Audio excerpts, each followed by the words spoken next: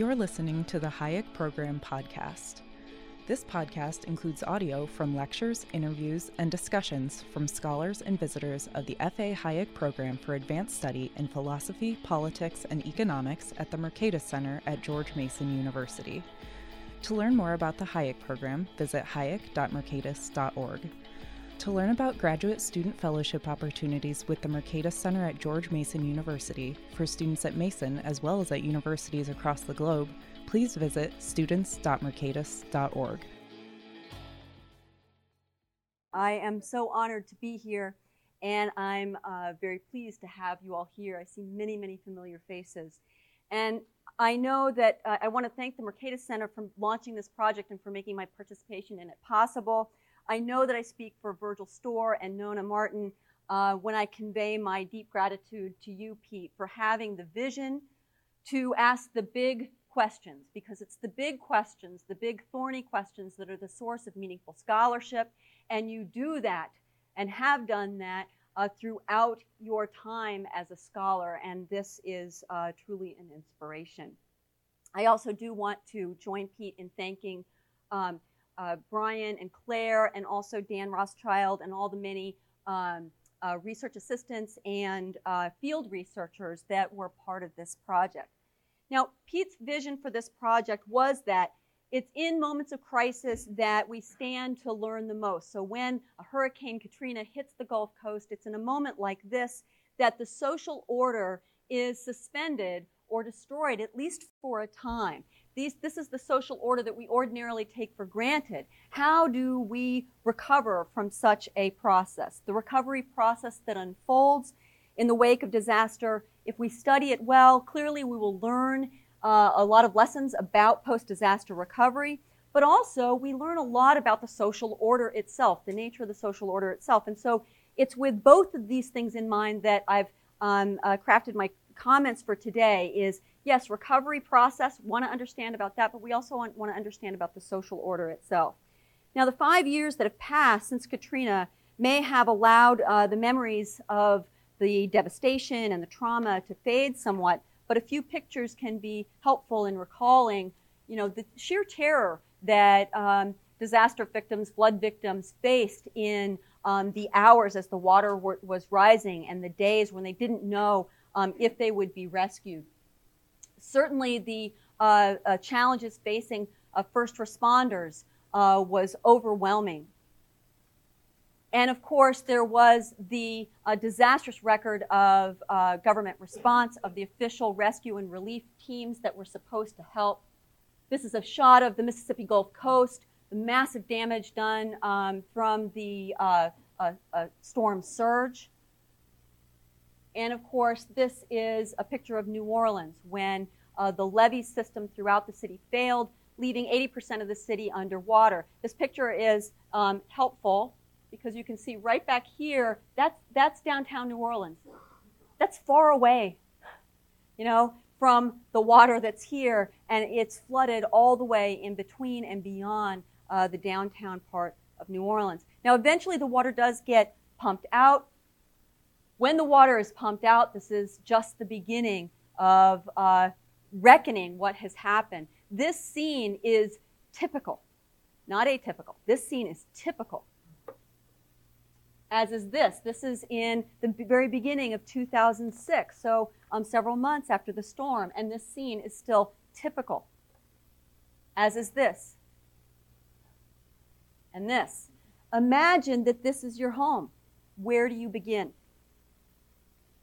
Where do you begin? Now, this is a home in the lower Ninth Ward, and so it's a very good chance that you don't have much in the way of savings to draw upon. And because this neighborhood is designated a Zone B flood risk, that means a relatively low risk of flooding, believe it or not, it's a good chance that you didn't buy flood insurance. Now, the challenges of a post-disaster context certainly do involve the financial, the lack of financial resources, and this has indeed been an important story in post-Katrina redevelopment, especially those facing individual disaster victims. But even those with financial resources often found the physical demands of gutting their home, remediating the mold, and then the knowledge required to begin the rebuilding process to be an overwhelming prospect. But as daunting as these logistical problems are, far more daunting is the social coordination problem or the collective action problem that catastrophic disaster presents. Supposing my neighborhood has been destroyed by flood, I may be willing and interested in returning and rebuilding, but only if my neighbors are going to do the same. If my neighbors aren't returning, well, it's not the same neighborhood that I'm returning to. So it's completely reasonable for me to hold off and wait to see if there's signs of life in the community, to see if my neighbors are returning. But I'm playing that game. Certainly my neighbors are doing the same thing. They're waiting on the sidelines to see if others are returning. While we're all waiting, there is no one rebuilding. And yet, we do know that some or even most communities that suffer catastrophic disaster do recover. And so that's been a central question for us in framing this work is, what is it that gives communities the ability to rebound? And then the corollary question, what is it that inhibits communities from rebounding? Now, economists have a lot to say about the role that markets can play in, say, a post-disaster context. Prices, for example, are critical to directing scarce resources to where they're needed most. I mean, it's, all of us in this room know that it's foolish to cap the price of, say, construction materials in a post-disaster environment when those higher prices are exactly the signal that distributors need to redirect resources where they're needed. And so the lesson there, and I want us to revisit this familiar lesson and listen to the language, it's allowing the price signals to work that is critical to the coordination process.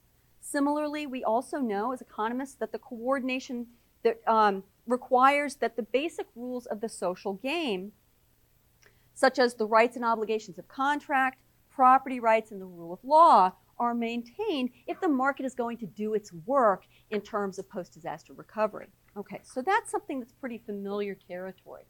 Okay. What we know less about is the role that non-market, socially embedded resources play in post-disaster recovery.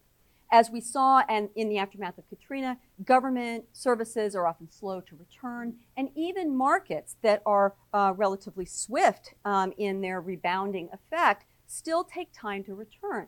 Now, business operators are facing exactly the same logistical obstacles that residents are facing in a post-disaster environment.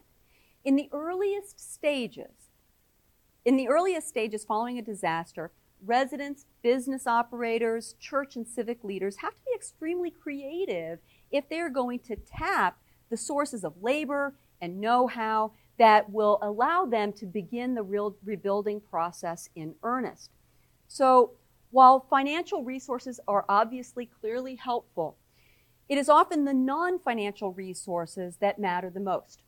Socially embedded resources such as habits of association, authority within the community, patterns of mutual assistance, and norms and cultural norms of swift and self-reliant response were critical in the early success stories of community rebound.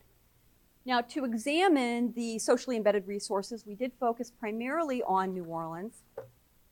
We conducted field studies using in-depth interviewing techniques in each of these New Orleans neighborhoods. And also we conducted a mixed methods field study in Houston among New Orleanians who had evacuated to Houston but were still living in Houston 3 years after the storm. And so this gave us a total of 403 research subjects, primarily with in-depth interviews and thousands of hours of interview data to work with. So what I would like to do today is to lay out in admittedly broad brushstrokes some of the principal lessons we've learned from these field studies. They fall into these three general categories: lessons that can inform the economics discipline. What do economists learn from this? Lessons that inform policymakers. And then also, what can communities themselves pull from the work that we've done? So let's start with economists. Now, the principal lesson for economists in the economics discipline is that social coordination following a disaster and in normal times depends upon socially embedded or non-market resources, just as it depends upon resources and functions of the market. Just as markets generate price signals that are critical to widespread and spontaneous social coordination, civil society generates non-price signals that are critical to social coordination and post-disaster recovery. So it's a similar story as the familiar one about prices. Prices send the right signals to get things done, right? Well, there are non-price signals emanating from civil society that also, if allowed to work, direct resources in the right direction. This is Father Vien Nguyen of the Mary Queen of Vietnam Catholic Church in New Orleans East. The Mary Queen of Vietnam community is in New Orleans East. It's about 15 miles to the northeast of downtown New Orleans. And in the months following the storm, the Bring New Orleans Back Commission was drafting recommendations that would shut down essentially the New Orleans East community. That the recommendations that eventually came out were that this area should not be allowed to be rebuilt. But before the ink was even dry on these recommendations, this community was already showing robust signs of recovery. By the 2-year anniversary mark, 90% of the residents in this Mary Queen of Vietnam community were already back, whereas in New Orleans overall, only 45% of residents had returned. A question that this begs for us is, why is it that this community, it's not particularly politically influential, it's not particularly wealthy, why was this community able to rebound so robustly? And the answer lies in the habits of association, the authority within this community, and cultural norms that favored a swift and self-reliant response. I want to give you a picture, a different kind of picture of this community, one that sort of frames it in terms of social networks. Pre-Katrina, every aspect of community life radiated out from the church. Catholic Mass was held in Vietnamese twice daily. The church facilities were host to Vietnamese classes and study groups for the neighborhood youth. It was also host to daily gatherings of the community elderly. The neighborhood grid system of pastoral care mapped on completely to the system of lay leadership within the church, so that there was this mapping between the church and the physical residential community around it. Business networks also radiated out from the church, providing professional services in Vietnamese, all within walking distance of the church. The coordinating capacity of the church that was in place pre-Katrina was vital to the rebuilding efforts post-Katrina. After the storm, everyone was scattered across various evacuation sites in Dallas and Houston and San Antonio, Atlanta, and so on. And Father Vien went to each of these sites, and he met with members of the community and assured them that, yes, the church will be rebuilt, and yes, the community will be rebuilt. We are planning for your return. Right? And so this was exactly the signal that people needed to return robustly. So in each of the evacuation sites, the church elders organized who was the community members so that they had a plan of that they would execute the moment they were allowed back in. On October 5th, there was an order issued for this area that people were allowed to come back and have what they called a look and leave. They were allowed to come, look, and survey their property, survey the damage, but then they had to leave. Well, that's exactly what they did initially. They went in en masse, and they started to work. When the evening fell and it was time to leave, they didn't leave. They stayed, okay? And so once they had returned, the church served as the hub for information flows and supplies. It also served as a hub of political action to restore electrical power, to establish a FEMA trailer site, and also to fight off city efforts to close the community down. So consider, again, the nature of the collective action problem. It's really a problem. The problem of recovery is one of aligning expectations, right? Absent robust signals, community members wouldn't know whether it's smart for them to return or not. But the habits of association that had been built up in this community pre-Katrina offered sort of a mental template that allowed for effective action in the wake of crisis. So Father Vien's proclamation that the community would in fact be rebuilt was the authoritative signal that the individual resident needed to start putting their own affairs in order so they could orchestrate an individual return. The widespread belief that this community constituted what was often called a second homeland was provided further incentive to follow Father Vianney's directive to return. Cultural norms favoring self-reliant response that didn't wait on government support also favored a swift return. Because they weren't waiting on government support to return, they didn't have to wait for the many, many months before such government support would materialize. Now, the Mary Queen of Vietnam community is a dramatic example of how important these signaling effects of authority and community norms and habits of association can be. But we see examples of this across New Orleans in diverse communities. And so each of these people represents a different community, represents a different story. And that's the teaser for the Q&A, if you want to ask me more about that later.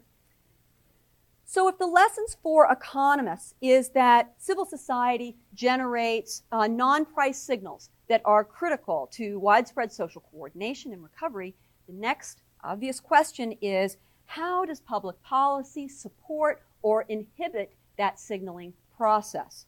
A principal lesson that the Mercatus Center Katrina Project has for policymakers is that the same institutional rules of the game that are necessary for the proper functioning of markets are necessary for the social coordination to happen within civil society. When public policy renders basic rules of the game, like private property rights, uncertain, or the rule of law uncertain, the social coordination that happens within civil society is inhibited. So, for example, the redevelopment planning process played a huge role in undermining the basic rules of private property, and the recovery process, as a consequence, was left in a state of suspended animation for many, many, many months, if not years, following the storm unnecessarily. The Bring New Orleans Back Commission recommended that planning committees determine which neighborhoods should be allowed to be rebuilt. It would be the Bring New Orleans Back Commission that would also recommend a moratorium on issuing rebuilding permits, so that it would give the Planning Commission time to complete viability studies as to which neighborhoods would be allowed to be rebuilt. They recommended also the widespread and aggressive use of eminent domain to ensure that neighborhoods would not be rebuilt in piecemeal fashion, but instead would follow a comprehensive plan. During this period, bewildered residents postponed rebuilding as they were awaiting greater clarity about the rules that would govern the rebuilding process.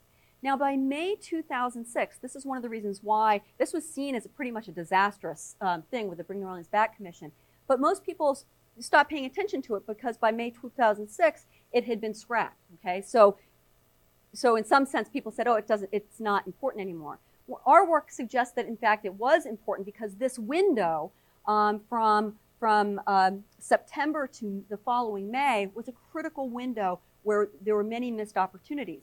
But even after the Bring New Orleans Back Commission plan was scrapped, others replaced it, with each new planning process leaving property owners in a state of limbo, not knowing which rules would apply to them if they did rebuild, and in some cases whether they would be allowed to rebuild at all.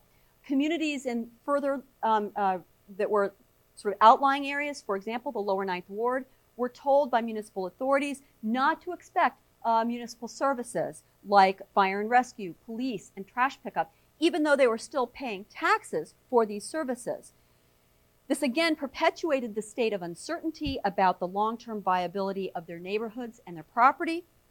As long as the uncertainty persisted, the waiting on the sidelines continued, and the collective action problem became more pronounced. So again, the collective action problem is really about aligning expectations. If residents believe others will return, they're more inclined to return. But the delays caused by public policy, even well-meaning public policy, right, like the Road Home program is a good example, tended to anchor negative expectations because the policies were increasingly creating more and more delays. Each day that went by that there was no visible sign of rebuilding was another day in which it further anchored the negative expectations about the prospects of a community coming about. So in a sense, the negative expectations compounded with the delays became a self-fulfilling prophecy, because the more and more anchored our negative expectations became, the less and less likely people would be to return. In addition to the delays created by uncertainty regarding private property rights, the redevelopment planning process further inhibited swift recovery by emphasizing the supposed need for completely redesigning the entire city, rather than focusing attention on delivery of critical services such as power and removing debris. The return of basic services is critical to tapping the capacity that exists within the business community and within civil society more generally. But in many neighborhoods, the return of municipal services was delayed in order to pursue the perfect redevelopment plan. Overly cautious public policy that, for reasons of, say, safety, keep early pioneers, able-bodied early pioneers, from taking on the risks of an early return, that kept them from sending those positive signals those waiting on the sidelines were hoping to see. And also those early pioneers, when they were able to come back, provided critical services to other returnees. It could be something like what I might return as my restaurant, which might be nothing more than a lunch cart, but that lunch cart makes a full day's work on rebuilding your home possible. So these early returnees, because they were in some neighborhoods not allowed even the chance to take the risk, it meant further delay of the rebuilding process and further anchoring of negative expectations. Okay.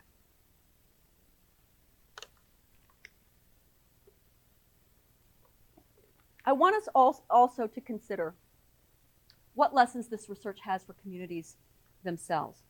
As much as I would like to think that our work will profoundly affect public policy in the near future, I have to be a realist. It is very likely that when the next catastrophic disaster hits, that community leaders will not only have to deal with the logistical problems and the social coordination problems that a catastrophic disaster presents, it is also likely that they will be dealing with the problems associated with poorly designed public policy. So it is worth us asking, what is it that communities can do to counteract the effects of bad policy? The most important lesson in this regard is that presence matters. If a community is to foster a robust recovery, they must fill what Virgil and I call the civil society vacuum that is created in the wake of catastrophic disaster.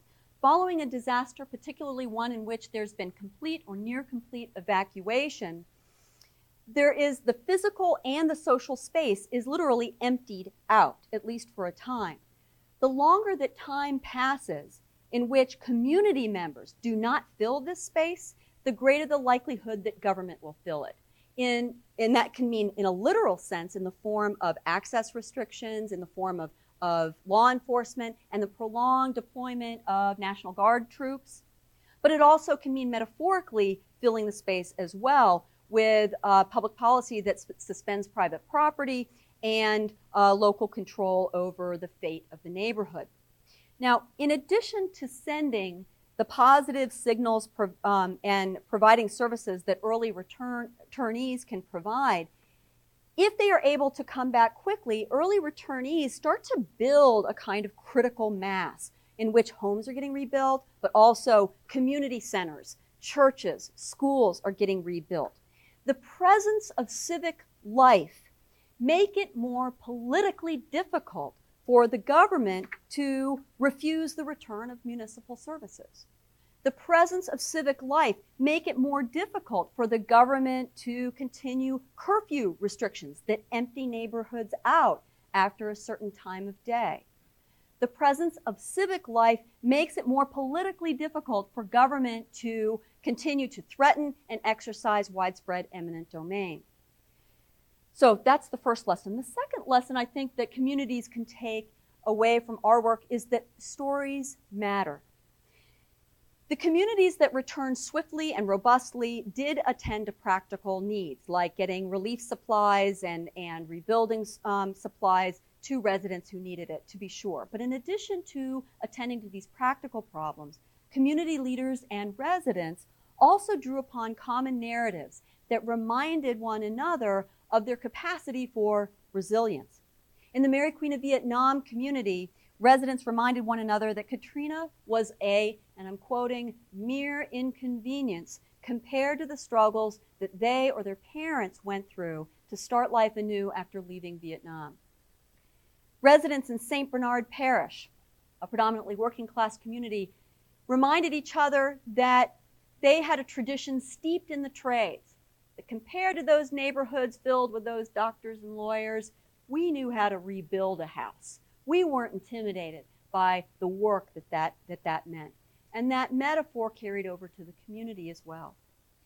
Residents, many in poorer communities that had their share of problems pre-Katrina, reminded themselves and each other that a distinct form of the good life was possible only in their New Orleans neighborhood. Many told us that they didn't just want to rebuild. Rather, they were called to recreate the sense of place that made New Orleans and their neighborhood in particular a context in which this distinct and special form of the good life could be found. So, in conclusion, the capacity for resilience within civil society depends a good deal upon the paradigm of the social order we as citizens, community leaders, policymakers, political leaders, and social theorists adopt. If we persist in the notion that communities are the outcome of top-down human intentional design rather than grown orders that emerge from the ground up, we will likely continue to misidentify the sources of community resilience and create policies that undermine civil society's capacity to create and foster resilience. If, on the other hand, we recognize the social coordination that unfolds from within civil society, then perhaps citizens and community leaders will better recognize the value their individual efforts have towards fostering wider spread patterns of social resilience and community resilience. If we recognize that social coordination and recovery unfolds within society and not from the top down, then perhaps policy craft will be reoriented toward tapping this potential rather than inhibiting it. And if we in this room, recognize that social coordination and recovery unfold within civil society and not from the top down, then perhaps social theorists will come to possess a richer understanding of the social order itself. Again, thank you very much for coming today, and I look forward to your comments and questions.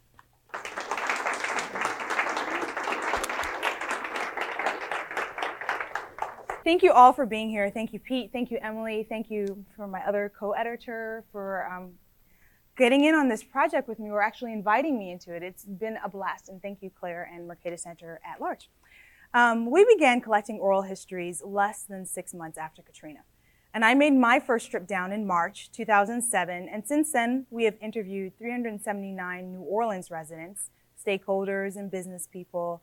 I personally have listened to 280 hours of interviews and have read 11,000 pages of transcript. So, listening to all that and reading all that, if your ears are even halfway open, you can learn a whole lot. And there are a couple of themes that emerged. Some of them were evident in Dr. Chamley Wright's research and in her research that she's done with Dr. Storr. And they are that there is no one Katrina story. You'll see that. 2, that New Orleans is a checkered board city. As we've seen with all the footage this weekend on the anniversary of Katrina, as well as the pictures that Emily showed us, some communities rebound quickly, like the New Orleans East Mary Queen of Vietnam community. And then some communities look like they did just after the storm, 5 years later. We've also realized that New Orleanians have a really strong sense of place. When they say there's no place like home, they truly mean it. And we've learned that government has done as much, if not more, to hurt recovery as it has done to help it. And we've learned that unclear and changing rules and procedures are a real problem. How we came back, the name of our collection of oral histories, will complement the research efforts that Emily and Virgil and other Mercator scholars have been doing.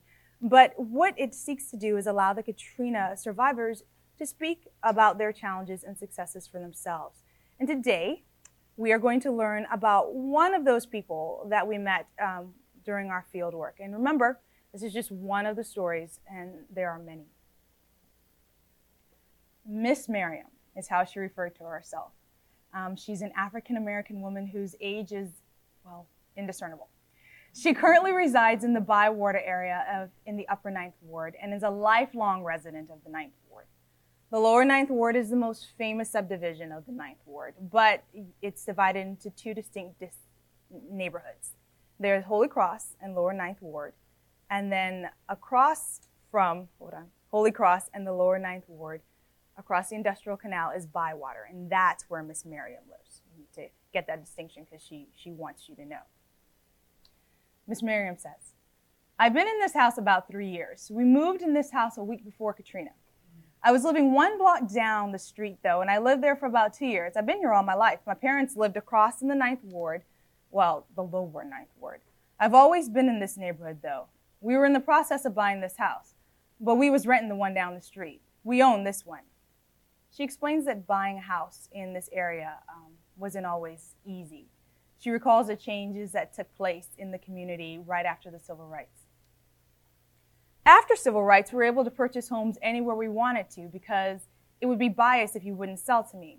That's why the poor whites that got trapped here, they changed the name. The minute the white folks moved over to this side, they didn't want anything to do with the Ninth Ward anymore. So they say, oh, we're in Bywater, not I'm living in the Ninth Ward. They say Upper Ninth. So they changed it.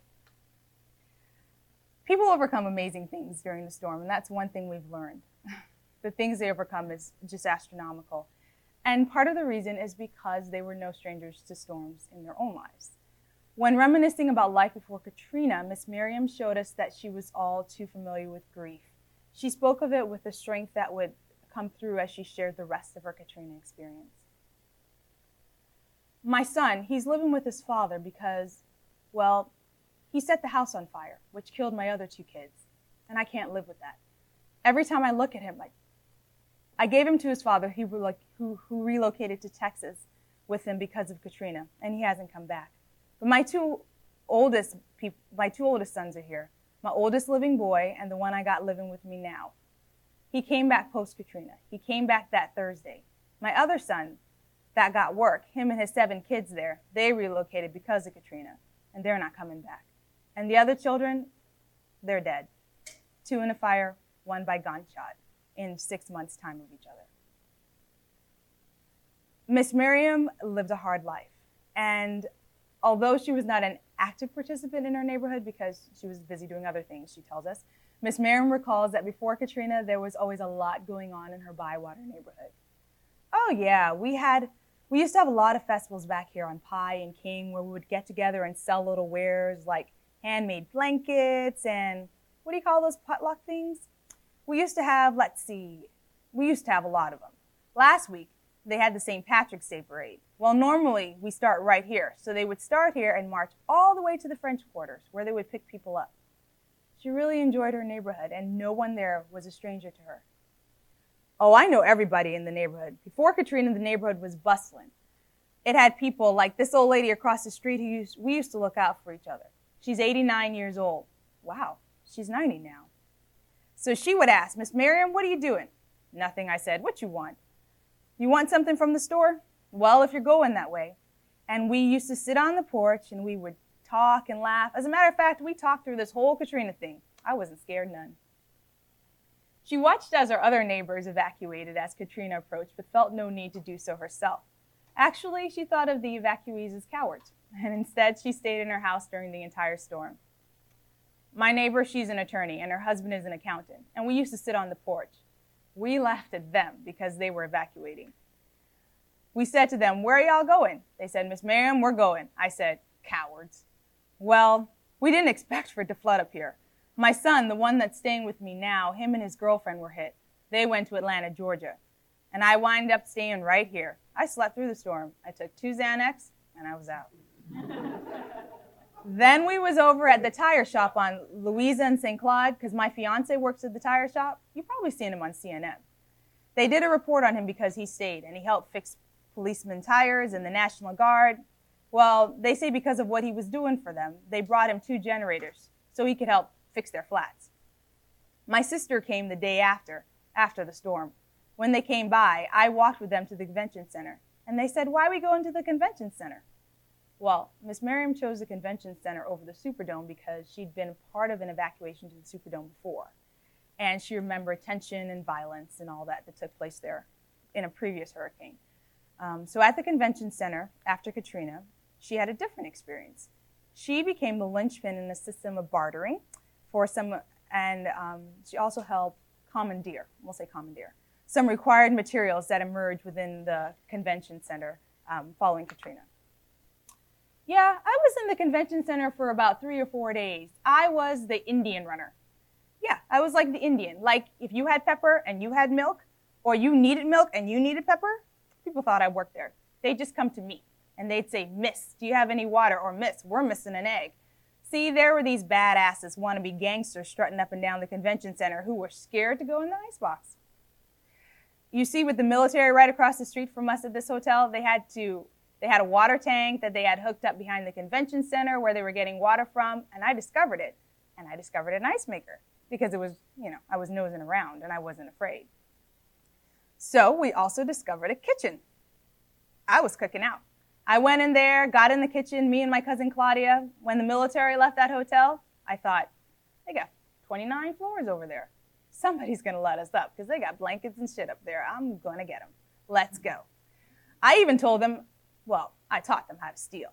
I said, you put the TV or whatever radio you have, you put it under the blanket and food on top. So they did that. And every night they'd go out raiding and they'd bring food and other stuff. And they'd put the food at the foot of my cot. And I'd get up in the morning and I'd give it to the old people and to the young people and the women and children that couldn't go out getting food for themselves. I gave it to them. After the convention center, Miss Miriam evacuated to Austin, Texas. Although she was impressed by how well the city of Austin responded, like many that we interviewed, she hated it there, and she wanted to be back home. She stayed there, however, until she could track down her mother. Then they stayed together in an apartment in Vicksburg for 7 months with help from the United Way and FEMA. And when she finally came back home, it was to a deserted neighborhood. Well, anyway, it was kind of hectic, but I got through it. So anyway, I got my house together, moved in here, and chained that generator up to the porch. And I moved the mattress right here in the middle of the floor. And I took my 1 dog and put him outside, and my 2 dogs inside. I could hear him outside, and you could hear people running from the military police, people that was up to no good. They were stealing things from people's houses, taking mantelpieces, and taking people's bathtubs. But I had my 2 dogs inside and my 1 dog outside. After Katrina, Miss Miriam's Bywater neighborhood was still bustling, but things were different.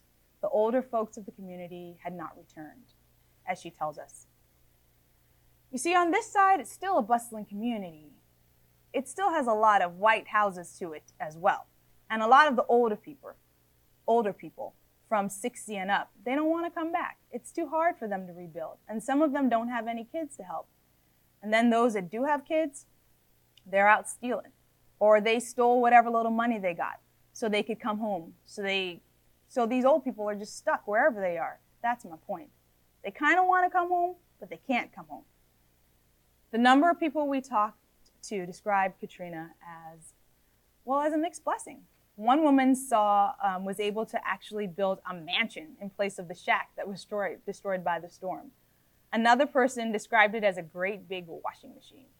Of course, not everyone saw it that way, but Miss Miriam does see some good coming out of Katrina. When asked if she feels safe in her home on a mostly deserted street, she replied that not only does she feel safe, but she highlights some of the other positive results of the storm as well. A lot of people are saying that there's a criminal element coming back. Yeah, there are, but you got to understand, they're only going to survive once they're allowed to. Oh yeah, I feel safe. And when I'm not doing nothing, I don't have to worry about anything. And New Orleans ain't never looked better, I tell you that.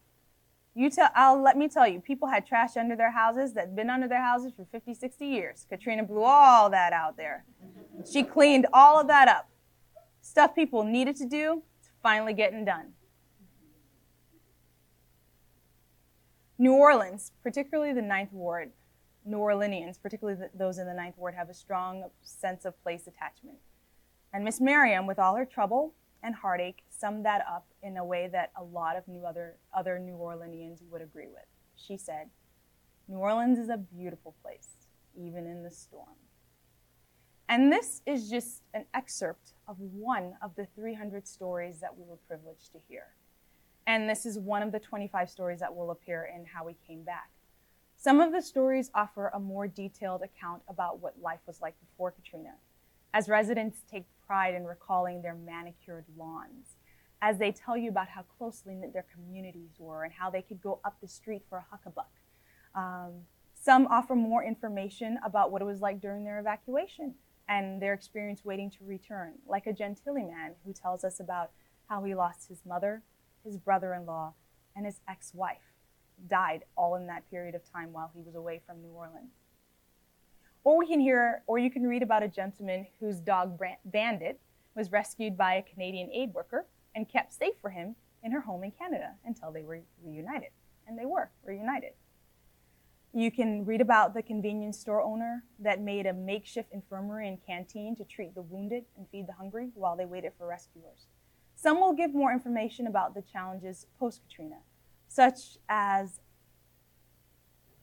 the challenge of making a row of houses become a community. And the way they did that was they shared information, such as the all-important one of how to find a trustworthy contractor. They will tell you, you will hear the stories about what it was like for a husband and wife in their late 60s to work side by side, sometimes 12 hours a day, to gut their own house, to teach themselves how to hang sheetrock, while reminding themselves to take it easy, because we're not so young anymore. This book project is not explicitly about policy. That you'll find elsewhere. Although clear policy implications will emerge from it if you carefully read the individual stories of survival and return. It's not even a book to call out government for its failures or to praise civil society for its successes. It is a book about individuals and their agency. It is a book about how individuals can and will work to improve their own lives.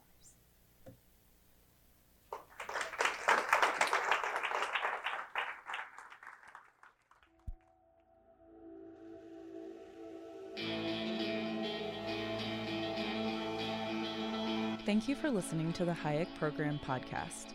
To learn more about the research, scholars, and work of the Hayek Program, visit hayek.mercatus.org. For more information about graduate student fellowship opportunities for students at Mason as well as at universities across the globe, please visit students.mercatus.org. We hope you recommend students to our programs or consider applying yourself.